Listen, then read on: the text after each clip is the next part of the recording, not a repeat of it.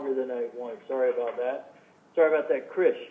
Because if you can, so like I said, we are going to now sort of shift our focus. Enough business. Now let's focus more on ourselves, and we'll start with one of our most important selves, which is Chris, our Hong Kong CFO. And so, Chris, can you talk to us about your experience, what it's like to be a CFO, what prepared you for the role that you're in? Absolutely, Sean. Can you hear me okay? Yes, we can hear you. Okay. So thank you for this opportunity, Sean. And I know that, you have challenged several times on how to make Hong Kong and Taiwan more inclusive. So this opportunity is well appreciated by myself and the Hong Kong team for that. And I know that you got a couple of people going to the classes in the next 2 weeks. We talked about some GCG roles potentially, to be done out of Hong Kong or elsewhere. So I think all this focus, is important so that it throws more opportunity for the team here over a period of time. So thanks for that.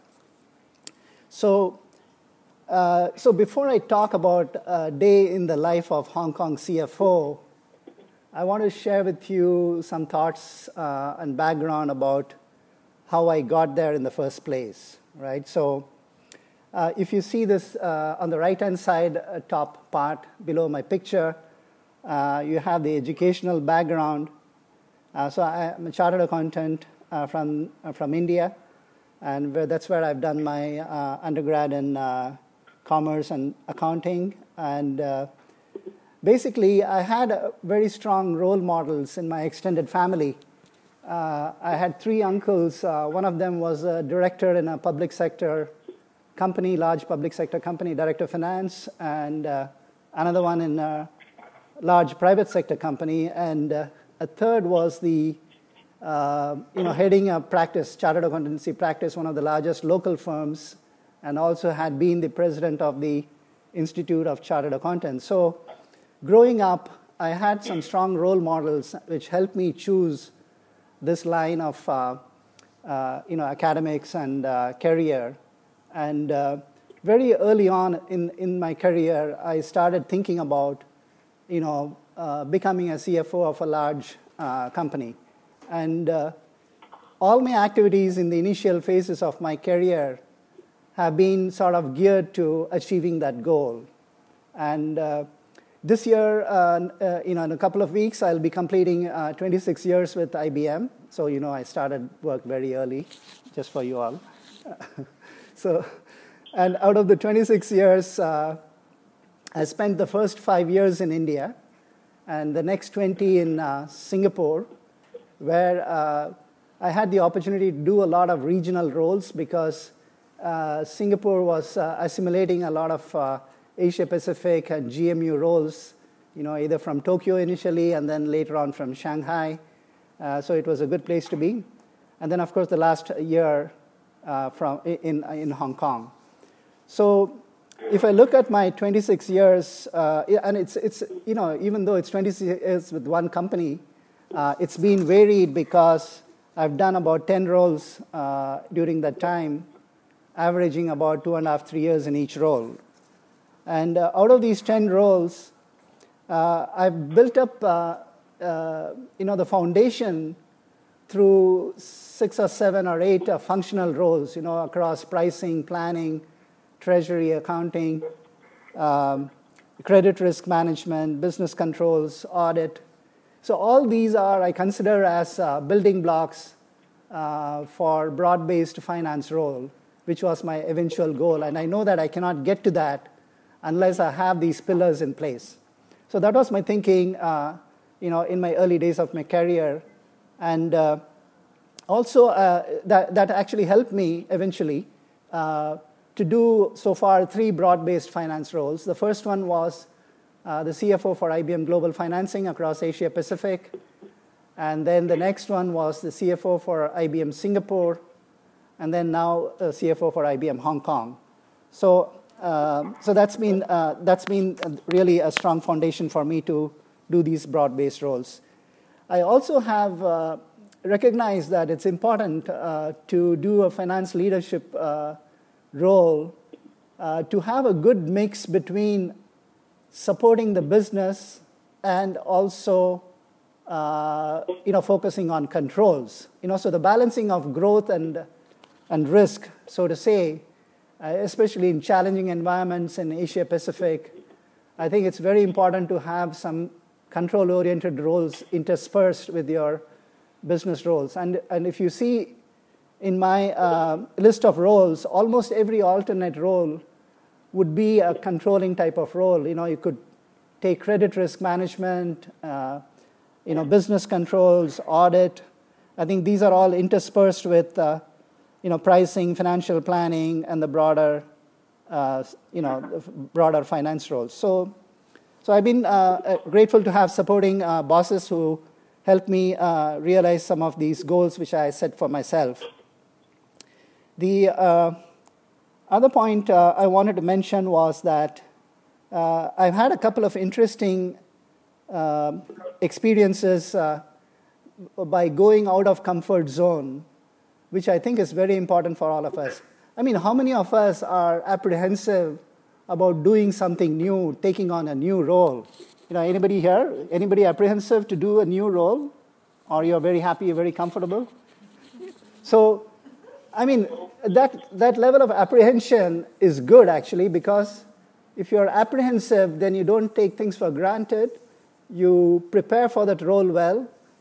You talk to people who have done that before. You get some guidance. And then you'll soon find that 6 months into the role, you're very comfortable, right? So for people who are a little bit apprehensive, I would encourage you to try and do that, moving on to a new role and trying rather than staying on in one for a long time. Now, this doesn't mean that you can't build up specialized skills, right? So you take like a funnel, right? So eventually, if you want to get down to the bottom of the funnel in a specialized area, you do really need to get some broad experiences before you can decide, hey, which is the area I really want to specialize in and go deep down. You can't say the first role I do, is the role which I want to do for the rest of my life. I mean, very few people have that clarity to do that. For most of us, we want to see, which is the one which is most suited, and we want to test the waters. And if we don't do that, I think there is a possibility that we may lose out on some opportunities, great opportunities. So I would encourage you to do that by going out of the comfort zone. And I would say in recent years, I've had a couple of experiences where I went out of my comfort zone and volunteered for something which I had not done before or which was above and beyond. So when I came after my IBM Singapore CFO role, I was asked to do the finance business controls manager for Asia Pacific. Lauren Riley, who was the CFO at the time, also said that, hey, I wanted to do something additional, which is on top of this controlled role, which she said was to be the single point focal contact for our relationship with Economic Development Board of Singapore. And IBM Singapore has got a lot of collaboration with EDB, who is basically incenting companies to make investments and create jobs. And we had several projects going on for which we received financial assistance and incentives. And different business units were going to EDB and talking to them and sometimes making commitments which may be in conflict with each other. And so she wanted me to be the single point through funnel all these different activities. And it was a very enriching experience for me. I was apprehensive, definitely, before I started doing the role. But again, spending a lot of time talking to subject matter expert in government relations, corporate tax, and the business leaders, who were working on those projects helped me sort of overcome that and achieve some level of success. The second one I want to talk about is, again, about a year back when I was in this business controls role. The AP CFO asked me, hey, can you do an interim Korea CFO role for a couple of months because, the backfill has not been approved yet and it's an assignee and it may take a while, And I said, yeah, okay, fine, I'll do that. And he said, it's going to be on top of whatever you are doing. I said, okay, fine, no problem. So for a couple of months, and this was the peak period around this time of last year, at the peak of the plan period as well as the third quarter close, I was working for 2 months with the Korea team, both the finance team as well as the business leadership team in putting together their plan for this year and also closing out the third quarter. And this was well appreciated by the AP CFO later on. And so those are things which I found very rewarding by volunteering for doing something over and above your comfort zone. So to sum up in this page, I would say 3 things. One, choose role models, and these may be different role models depending on the stage of your career or your life, and they really help, because if you know that somebody has done that, you feel a lot more confident in doing something. Second is accumulate varied experiences. And third one is, go out of your comfort zone, volunteer for some projects, assignments, stretch assignments, whatever it is, right? Depending on what's available at that time and what is it you can do. These will really enrich your experience and as you progress your career along at IBM. Can I then move to the next page, please? So let me talk about my role here as a Hong Kong CFO. So this is my day usually starts with a stint of yoga for about 30 minutes. Now, if you think that I'm going to be in some convoluted postures, forget it. So I do some basic, simple, sun salute. I don't know if some of you are aware of, and then a lot of breathing exercises. This helps me actually to be in the right frame of mind, both physically and mentally, to tackle any challenges which may crop up during the day. Then sometime before I leave home, I would have just scanned through my mail on my mobile phone, not going into the mails deeply, but looking at anything which looks very important, or any mail from Sean, just to make sure that I need to pay attention. And then I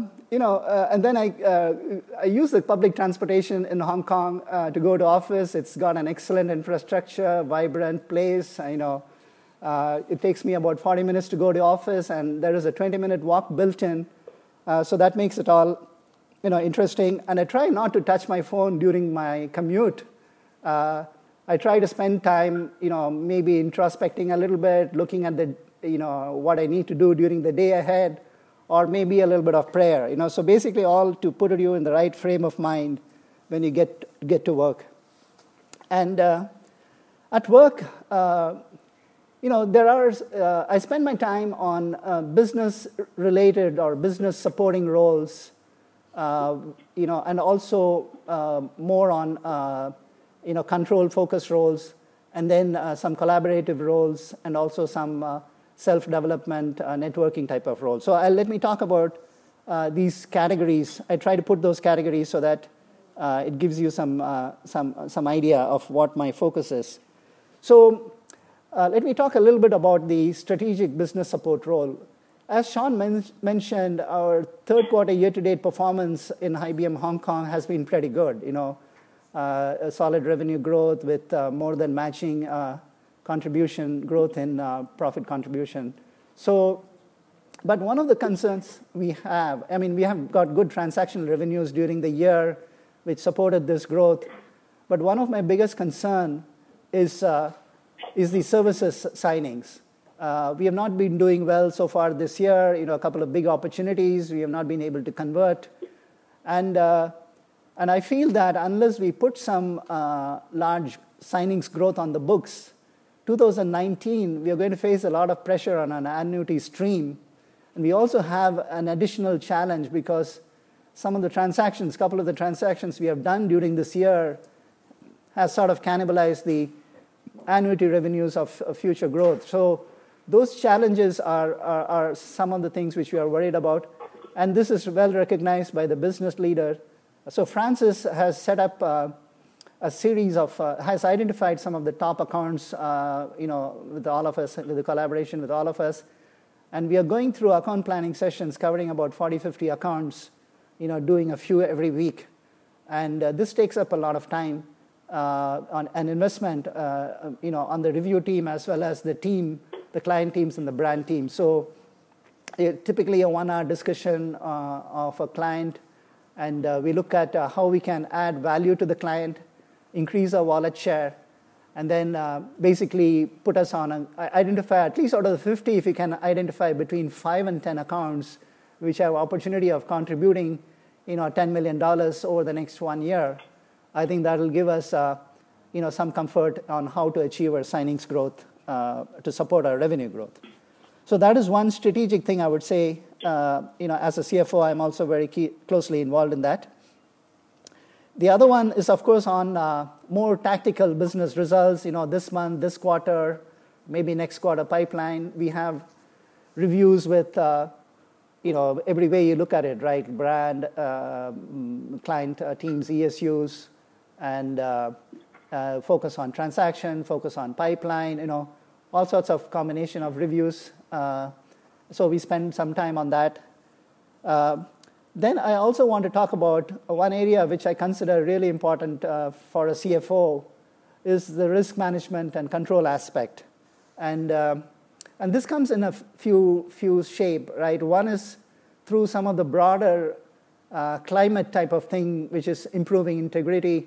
So Liming and team, GCG team has got a quarterly review with each of the business unit, including Hong Kong.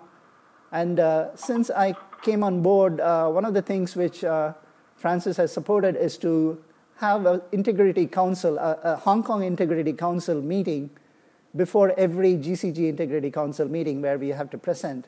And what I do is I put together some of the metrics, the scoreboard, some of the focus areas, challenges, and talk to the business leaders about those. And in case we find some exceptions or areas where we are not doing well, Francis and I ask the business leaders, what's going on in there and how can we improve that? Let's say, for instance, cascading of mail, right? So GCG teams and leadership team sends out, trust control-related communication with a request for the business leaders to cascade that right through.